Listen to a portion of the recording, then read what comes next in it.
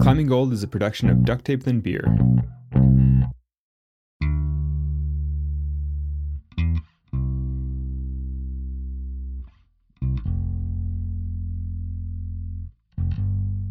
Alex, did you go sport climbing this week? Yeah, yesterday and today and the day before. So yeah, every day. Where did you go? 2 days ago, I went to Secret 13, a little sport crag in Red Rock. Yesterday, I went to the Clear Light Cave on Mount Potosi, a little limestone cave. And today, I'm going to another little sandstone wall with Sani. So I'm guessing you've got a project. I mean, you probably said, I know, but did you fall off of it again? Yeah, no, I've spent hours falling off of a single section of this one sport route. Okay, next question. Bear with me. Did you lower back to the ground after you fell off? No, I fall off and then I make my way back up the rope, which I'm falling into free space because it's a cave. So depending on how far I fall each time, it's varying degrees of difficulty to get back to the rock. But then I just pull back up the rope, try the move over and over and over. I mean, I've tried this one series of moves so many times. So you're actually saying that you practice the moves to get better at them? Well, I'm doing so poorly on the sequence that it's hard to even call it practice, but I'm working my way through different ways trying to figure out how to do the move. Has it gotten any easier? Yeah, honestly it has actually. Yesterday I made my first real breakthrough where I at least was doing the sequence, but I was still falling off the end of it. So through this process of working on this project, going, falling off, pulling back up, hanging, practicing, do you in any way whatsoever feel guilty about it or conflicted morally about how you are climbing? Like, have you lost friends over it? Or are you worried that you're a bad person? Well, it does make me feel like I'm a bad rock climber because I can't do the sequence, but I definitely don't even think about the ethics involved. I mean, the rules, the tradition of it, whatever. I mean, I don't even think about what it means for climbing. I just wish that I wasn't falling off so much. There was a period in our sport where if you were climbing on an overhanging cave, hanging on the rope from bolts that were put in on rappel, not lowering to the ground after each move, you would have been kicked out of the community. You'd be shamed on social media, had existed, called a cheater. People got into fistfights over this stuff. And now, the tactics that would have been considered cheating 40 years ago, they're just like how we climb. I don't know. I mean, you don't think that's just standard evolution of climbing? Well, I think it was different because this didn't shift gradually over decades. It really happened over the course of a few seasons in the mid-1980s, where all of a sudden the old norms just sort of crumble. It was like all of a sudden climbers realized like they'd been holding themselves back for the sake of history or the egos of an older generation. The status quo changes when someone decides to break the rules. In the early 1980s, far away from Yosemite's spotlight, on a crumbly backwater cliff, an unknown climber was about to change the sport by breaking some of its most sacred tenets. Really, he just wanted to go climbing. Today, we are all very grateful he did. Today we talked to Alan Watts, arguably the father of American sport climbing. There's an upside and a downside to every risk we take. I'm Alex Honnold. I'm Fitz Cahall. You're listening to Climbing Gold.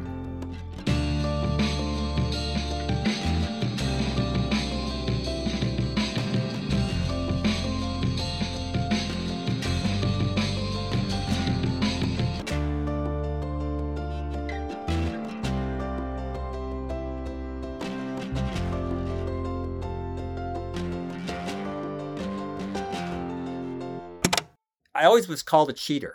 You were cheating. And I was like, no, I'm not cheating. But then a few years ago, I was giving a talk and I actually looked up the definition of cheating in the dictionary. And it was like to gain an advantage by breaking rules. And it's like, yeah, okay, that's exactly what I was doing. I was gaining an advantage by breaking the rules.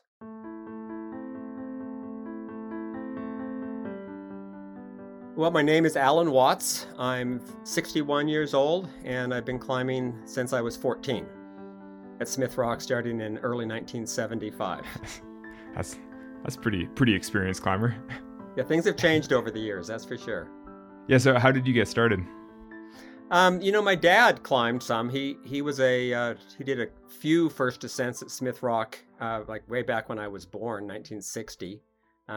But more of a mountain climber, an alpine climber. So I just grew up in a family that what we did in the summer is the family just went on hikes and climbed mountains. I was 10 years old and I was already starting to buy climbing equipment. Just somehow I decided, without ever being a rock climber, that that's what I wanted to be. 12 years old, I couldn't drive a car and go up to climb mountains, but Smith Rock was there. So it's like, well, I'll start going to Smith Rock. And I met somebody in high school who had climbed a little bit. Can you describe Smith Rock in the 70s? I mean, it was not on any map it wasn't where people went. It wasn't any destination, not just for climbing, but even for just a sightseeing destination or going to have a picnic. Or it's only very, very local people did it. Central Oregon was very different back then. Today, hundreds of thousands of people visit Smith Rock every year. It's one of the most visited parks in Oregon. Many of them are climbers. Back then, Bend and Redmond, they were sleepy little agricultural towns, not cities. And if a climber did happen to stumble into Smith in the 1970s, they were met with a hard reality. The rock kind of sucked. It could be loose and dangerous, and using the same tactics that someone might have applied in Yosemite or Tuolumne would probably result in an accident. My memory is not that good for what I did 2 or 3 days ago, but as far as climbing, I remember everything. First route I ever climbed was tried to climb the southeast face of the monument. Started up at the 5-6 unprotected chimney, a route that has the reputation of being the worst route at Smith Rock. There weren't a lot of routes, and they were all, of course, trad routes. And the person I was climbing with, he had a rope, and I had a harness and some equipment, but he really didn't know what he was doing. I didn't know what I was doing. And people typically learned by trial and error. There were no classes. There was no gyms, of course. You just went climbing and tried to figure it out. Pretty soon, Alan had climbed a lot of what there was. Smith lagged behind the standards of the day with just a handful of 511s on sharp cracks. It had these wide-open, beautiful faces that we know it for today, but the closer you got, they were crumbly with little protection. Pioneering them with the agreed-upon tactics would likely end with a trip to a hospital. There were no routes, but I bouldered. And I bouldered with Chris Jones, who was a super strong, accomplished climber who did a lot of stuff in Colorado. I mean, I worked at it hard. I mean, that was what I did. Bouldering was my thing. Just every day, I had all these routes that I wanted to do, all these projects, little bouldering projects, and that's what climbing was. And really, Smith Rock is not a great bouldering area. So I was living full-time, devoted to this place that was a terrible crack climbing area, a terrible bouldering area. It was never it wasn't like there was a intellectual breakthrough. It's like, if I want to climb these routes, this is the only way to do it. And it was just pretty obvious. And there was nobody to tell me no. Alex, we should probably quickly explain what wrap bolting is. Bolting cliffs on rappel allows you to climb on rock that you wouldn't be able to climb on ground up because the rock is too chossy or too friable. Because at a certain level, it's too dangerous to go ground up on certain routes because there's too much rock falling down on your belay or too much rock that might cut your rope.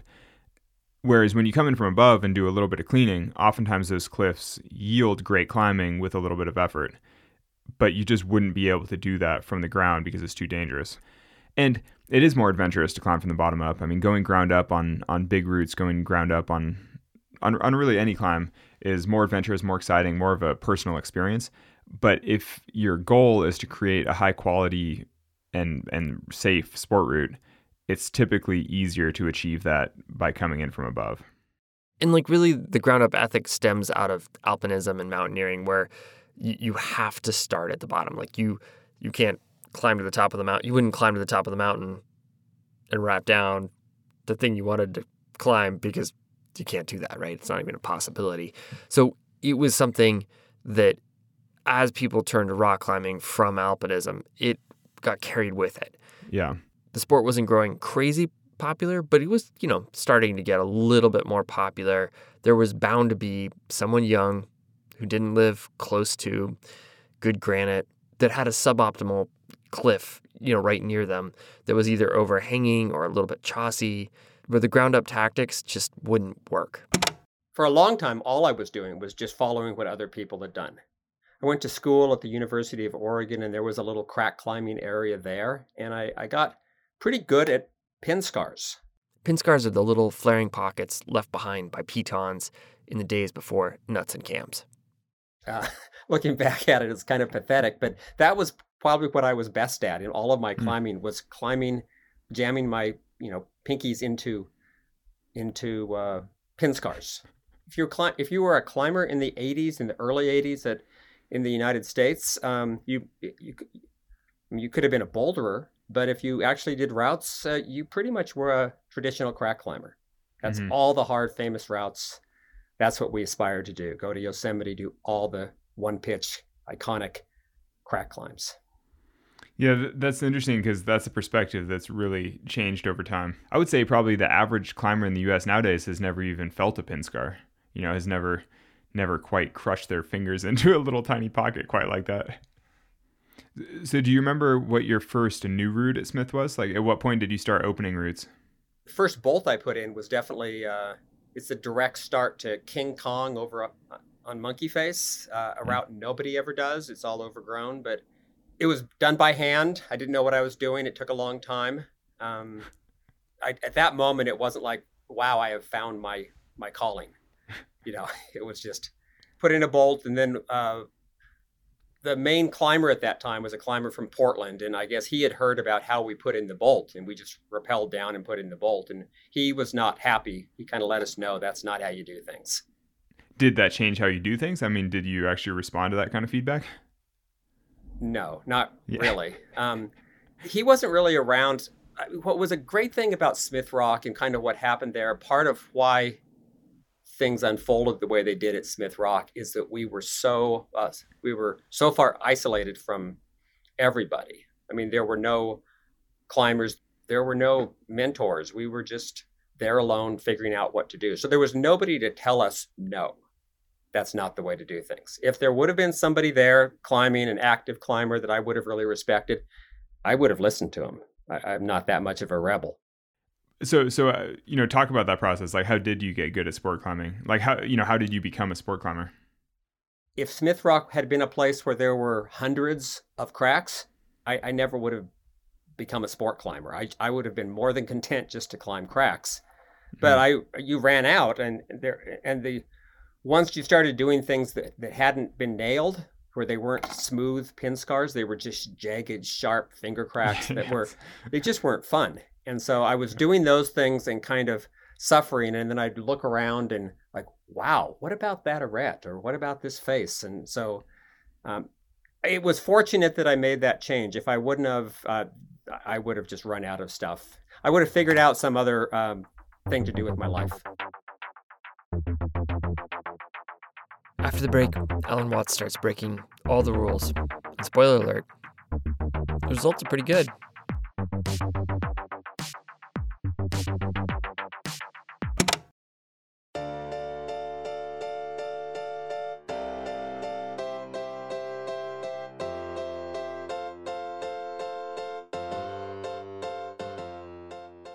It was a lot of coincidences that led to everything that happened at Smith Rock. And looking back, it almost seems like a story that was made up. Coincidence number one. A highly motivated kid decides he wants to grow up to be a rock climber. It's 1970s, and he's in rural Oregon. He happens to live 20 miles away from a beautiful rock formation that other climbers overlook. Number two. On May 24th, 1960, two women from Madras, population 1,500, share a room at a Central Oregon maternity ward. That day, each has a son. One is Alan, the other is Bill Ramsey. Alex, who is Bill Ramsey? Bill Ramsey is a bit of a legend for his insane workouts and his training ethic and just his whole approach to climbing, where he trains a lot, tries really hard, climbs hard routes. He went on to become a philosophy professor and developed a lot of the hard sport climbing in the Red River Gorge. He now lives in Las Vegas. I actually climb with him fairly frequently, and he's in his 60s and he still climbs 514. So he's been climbing at a very high level for a very long time. To go climbing, ideally, you need another freakishly motivated and psyched person. And Bill Ramsey is fucking psyched. Alan and Bill end up being roommates at the University of Oregon, where they start climbing at a tiny, dare I say, podunk crag called the Columns right in downtown Eugene. Seriously, this crag kind of sucks, but people love it. There, by some twist of fate, they fall under the tutelage of Chris Jones. John Gill, the father of American bouldering, thought Jones was one of the strongest climbers of his generation. Jones mostly bouldered after miraculously surviving a 150-foot ground fall in Yosemite. He ends up Alan and Bill's mentor. They build a tolerance for painful cracks and tiny holds. Bill would pour salt in his raw wounds on his fingers. Like I said, fucking psyched. In the waning years of the 1970s and first years of the 80s, they finish off some of the last obvious cracks at Smith. And then, there's not really anything left if they want to follow the rules. So what was the first full route that you bolted? Like, at what point did you start just equipping a full face of bolts? The first thing I bolted that was completely just all bolts was what's called Watts Tots in the dehedrals. I bolted that in the summer of '82. Tried it, and it was just seemed too hard. But I was climbing a lot at that point and getting better. And I think it was February of '83. I did that. I actually did Watts Tots and Chain Reaction, which is kind of that became sort of the poster child for American sport climbing. I did that actually the next day in February '83. And so there was just a big shift from what I was doing to, those routes, especially Chain Reaction, because it was overhanging and it just was modern. I mean, even now it's really short, but it's a modern looking route. It's like, wow, if I can do this, I can do, and I'm just looking all around, I can do all these things. Wrapping and drilling bolts by hand, the classics began to unfold. Darkness at Noon, Heinous Cling, Karate Wall, Latest Rage. The grades began creeping upward. Watts had a system. Wrap in, suss out the face, drill bolts by hand, then work or practice the moves until he could link them together on lead. It was a new, revolutionary, totally unique, and maybe just a little bit of a middle finger to the older generation. Unbeknownst to Alan and crew, the exact same thing was unfolding across the Atlantic. 1985 was a big year for climbing. That spring, the late Wolfgang Gulich established the world's first 514, Punks in the Gym, in Australia's Arapalis. That summer, Watts climbed the east face of the Monkey at 513D, which was the hardest route in America. Globally, Gulich was regarded as a visionary and the world's strongest climber. In the U.S., to climbing's establishment, Watts was a young, annoying anomaly, if they were feeling gracious. If they weren't, he was a stain on climbing's soul and should be slandered into falling in line with tradition. The funny thing was that they were going about their business the exact same way. Alan started making road trips to California to see how he would fare on the standard-setting crack climbs that he had dreamed of doing as he grew as a climber.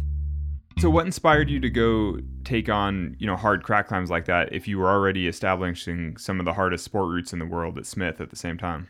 Because I was a trad climber. At heart, I was a trad climber. Really, those were, you grow up, you're a kid, and you grow up dreaming of certain route time. It's like, if I could do any route in the world, what route would I want to do? It'd be like, Grand Illusion. That's a route that I'd heard about. And so those were the things that I dreamed about.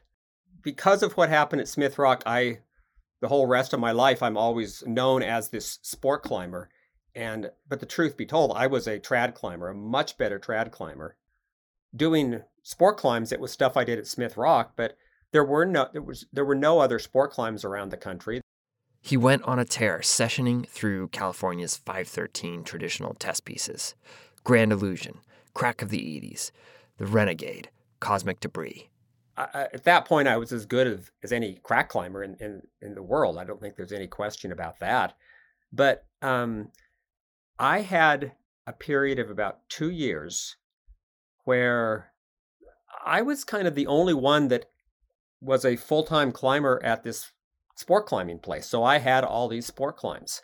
And if when you can hang on the rope and work out moves and do all the little sport climbing tricks, and I pretty much employed every single trick in the book. And when you're climbing that way and nobody else is, you get good. You definitely get good, and you pull ahead of other people. And I was climbing 325 days a year. I mean, that was all I was doing. And for a few years, I got good. And then it wasn't until like, oh shit, people are climbing the same way. And yeah, exactly. Then you realize, wow, I guess I'm not quite as spectacular as I thought I was. And I sensed it. I knew it wasn't really the way that people, that you were supposed to climb, but it wasn't until I started going to Yosemite, for instance, and doing routes there, and starting to do hard routes there, that I had people let me know that what I was doing was not okay. Like I did Cosmic Debris just a few months after I did Chain Reaction. And of course on that, I, hang dog and working out, the moves and all that sort of stuff. I ended up, that's back in the days of EBs, and it was really hard. And so I just, it's like, there's no reason to wear shoes. And so I just did it barefooted, which was really a whole lot easier because you could just jam your toes in the crack. But that wasn't, it was the fact that I would hang. I don't remember when I was first called a hang dog, but initially it was not a compliment. Alex, do you even hear the term hang dog anymore? Like, I don't at all. Like, no. People say working a sport route, but, like nobody even knows what a hang dogger is anymore. Okay, so what is it? Explain it. Hang dogging is a derogatory term for somebody that hangs on the rope to work on a route, which nowadays doesn't even make sense because literally everybody does that. But, in an era where you were expected to lower as soon as you fell, it was considered very bad form to keep hanging on the rope to work on the climb. It's so funny because, like, if you look at it, like, right, if your goal is to solve a problem, why would you go all the way back to the beginning, right? Yeah, it doesn't make any sense. Like, yeah, if you're trying to figure out how to climb a hard thing, why would you go down as soon as you fail once? It is interesting how much the rules, the norms, the process can become a part of a person's identity. And when that shifts, it's hard for people to change or adapt, right? Well, or it suddenly makes them feel unimportant. It's like if your identity is wrapped up as who you are as a climber, and the rules of climbing start to change, and suddenly other people are much better than you because they're playing by different rules, that's pretty threatening. And I mean, that's definitely what was happening in the sort of climbing culture wars as sport climbing took off, is a lot of the strongest traditional climbers were personally threatened because they just weren't the best climbers anymore, because people using different tactics could suddenly climb much harder. And rather than change with the times and just immediately change tactics, they just tried to fight the change. So, I mean, that's kind of the nature of traditionalism, the whole like just trying to cling to the old way. It's like, it really just makes you think of modern politics a little bit, where it's like if you're trying to cling to the past, it's rarely the way forward. How did word spread about what was happening at Smith Rock? Yeah, it was kind of funny because it spread slowly. I mean, I would say a turning point, I think it was in the, May or so of 1985. Kim Kerrigan, Johnny Woodward, and Jeff Wigand came to Smith Rock, and they were the first, non-Americans to come and do some of the routes. This crew of Australian climbers were pushing the sport down under and utilizing the same exact tactics. And the same thing was also happening in Europe. All of a sudden, Alan was connecting the dots. The same idea was developing in parallel across continents. We had a lot of conversations, and it just kind of, that's really the first time I knew about how people were climbing outside of the United States. And the first time I realized, whoa, the whole world is basically pursuing sport climbing. And here I am here in the US, and I'm fighting this battle with traditional climbers. But elsewhere, that battle is not being fought. They're just bolting sport climbs.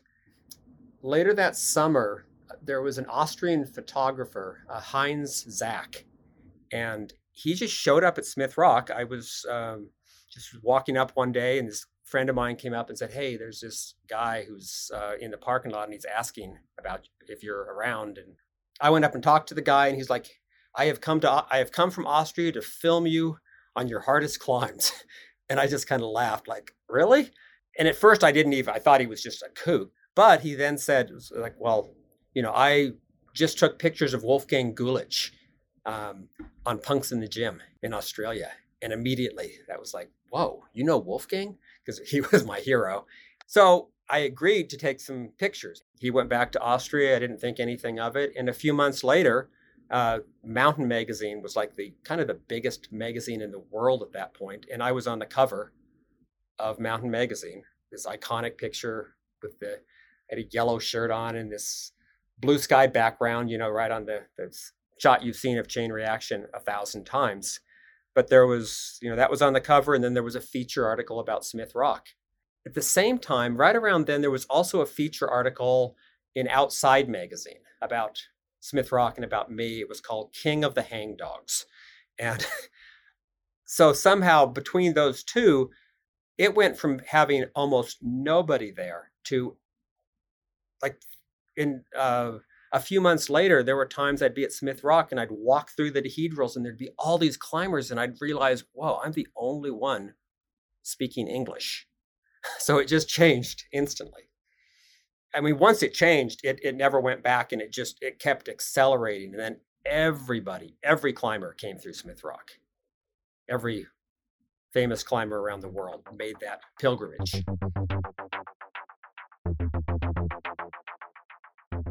After the break, Alan discusses regrets, and Alex takes a 50-foot whipper.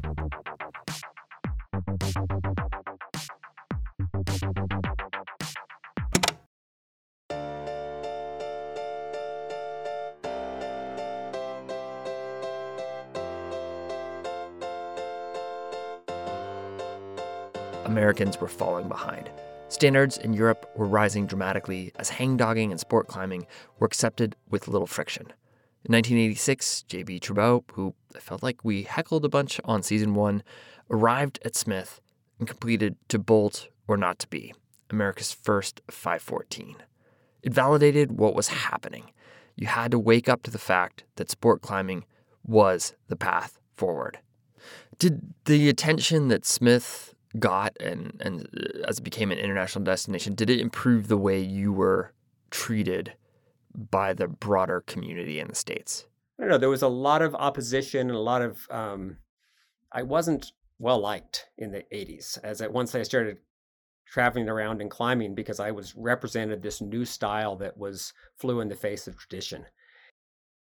Probably the biggest turning point is once I started realizing, whoa, this is how everybody else around the world is climbing. And at that point, if I go to Yosemite and I have somebody call me a hangdog, it just bounces right off of me, because, hey, I climb the same way that Wolfgang Gulich is climbing. Yeah, there was some confidence. I was confident enough to be able to just pursue what I was doing and not look back. But it did bother me. It did bother me.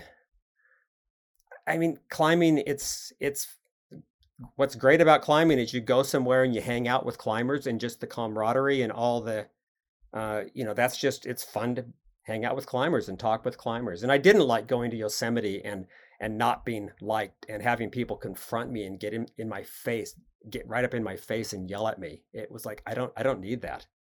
Did that take away like the mad? I mean, did that make you stop going to the valley, or did you? I never went to the valley after I did Stigma in '85. I never went back. So, and I'd gone there every year. I'd spent a month in Yosemite every year from 1978, I think, on. And so Yosemite, I loved Yosemite. I regret that. I should have. At that point, I foolishly thought of Yosemite as being kind of past it. Like, there's new places to climb, there's harder climbs. And I wish I would have thought, hey, look at that, look at El Cap. Maybe the Salafe might go free. Maybe, I wish I would have entered that realm, but I never did. It's like, yeah, I don't, it's not fun to go to Yosemite. I don't like having messages put on my car. I don't feel like, I'm there with my girlfriend and I don't want to it's just awkward to get confronted all the time. So I was like done with it. Have you considered going back now that you're an adult? Yeah, no, I would love to go back. I would love to go back. I think about Yosemite. I loved it there. I mean, I have so many great memories.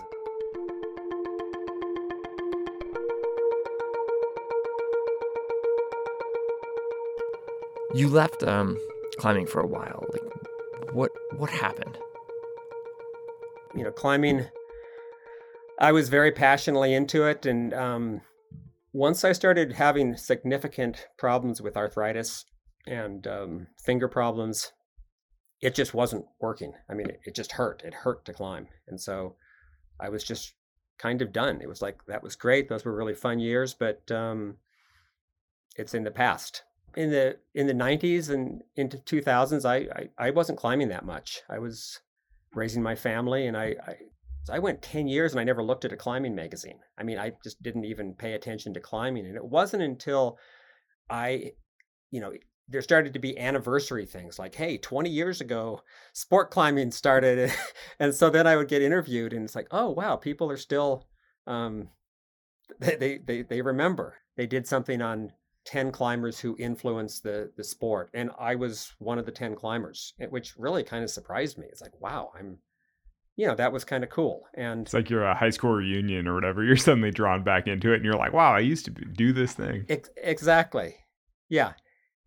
And then when I started getting back into climbing and just kind of being around climbers, I found that I was, people would say, hey, thanks for what you did. Or, I almost never met anybody that was a nasty. Everybody seemed to get along better. It seemed like all of climbing, there was less conflict. It seemed to be like a better, I don't know. It just, it was more evolved. Everybody was just encouraging everybody. It was just kind of a better scene. And now I'm actually tremendously grateful because I have a connection with climbers.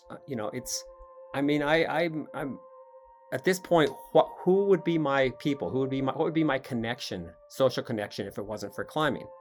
And now that connection it's there forever. Wherever I go, I see climbers and I go up and I talk to them, and there's just this instant bond. It's wonderful. It's the best part of it for me. I mean, it's a big stretch to say what I did in the 80s had any impact on what you did when you free soloed El Cap, but there's just a little tiny piece where I was part of that evolution. That feels good. I totally buy that. That actually is something that I look back at and I'm like, hey, that's good. That was, that was a good thing that I did.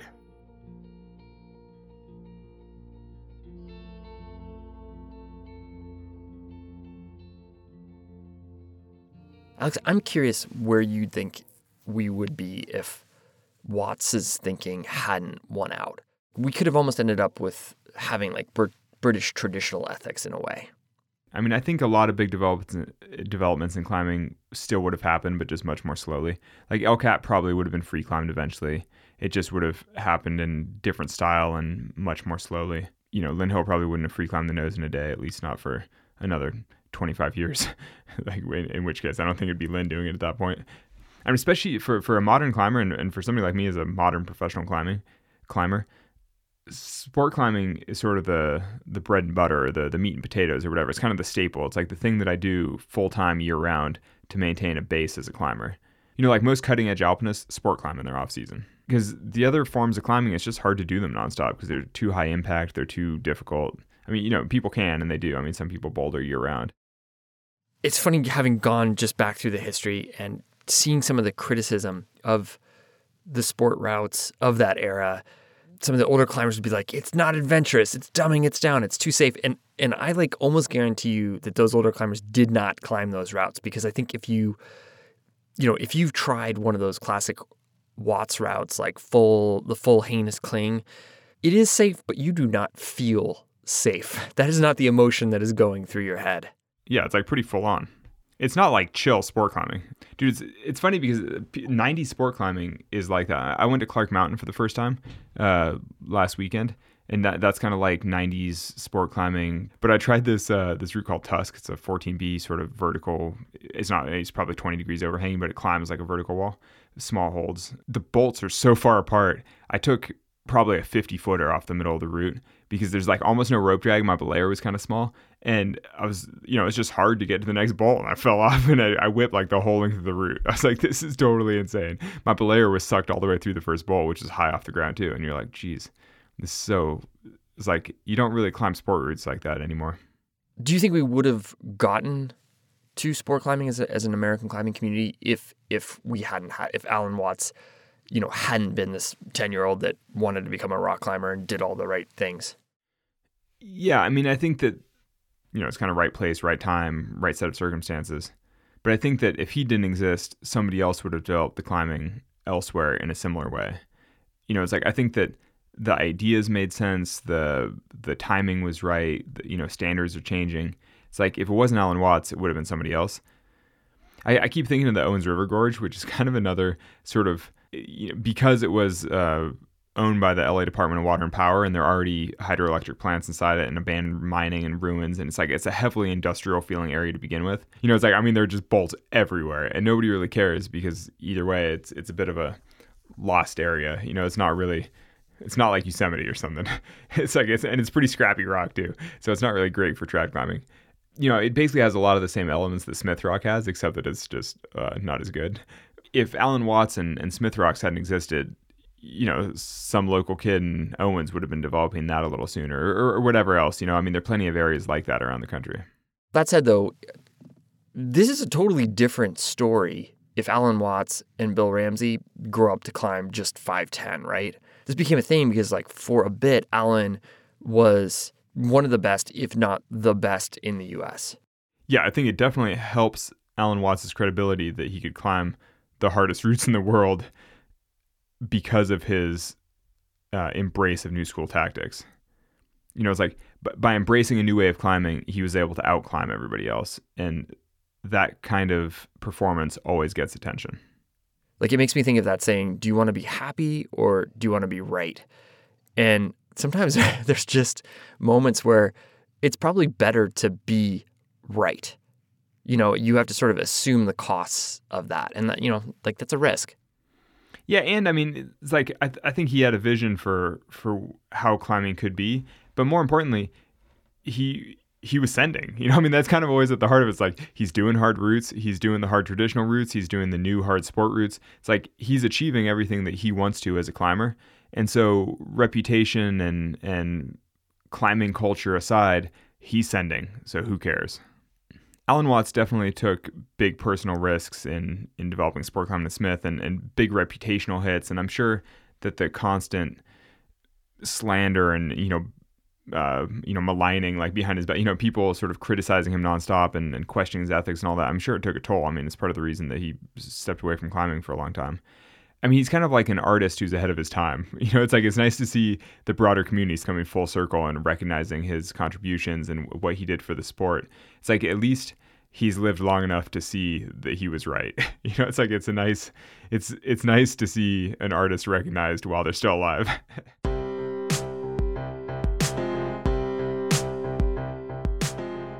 Thank you, Alan, for sharing your story and for your contribution to our sport. Climbing Gold is a production of Duct Tape Then Beer. Alex Honnold is our host. Today's episode was produced and edited by Lauren Delaney Miller and me, Fitzcahall, with additional mixing and editing by Matt Martin. Additional production help by Evan Phillips, Austin Siadak, and Anya Miller. Music today from Amy Stolzenbach, Brendan O'Connell, Cordelia Zars, and me. Our executive producers are Becca Cahal and Lacey Hendricks for Duct Tape Then Beer, and Jonathan Redsick and Ben Endy for RXR Sports. Thanks for listening.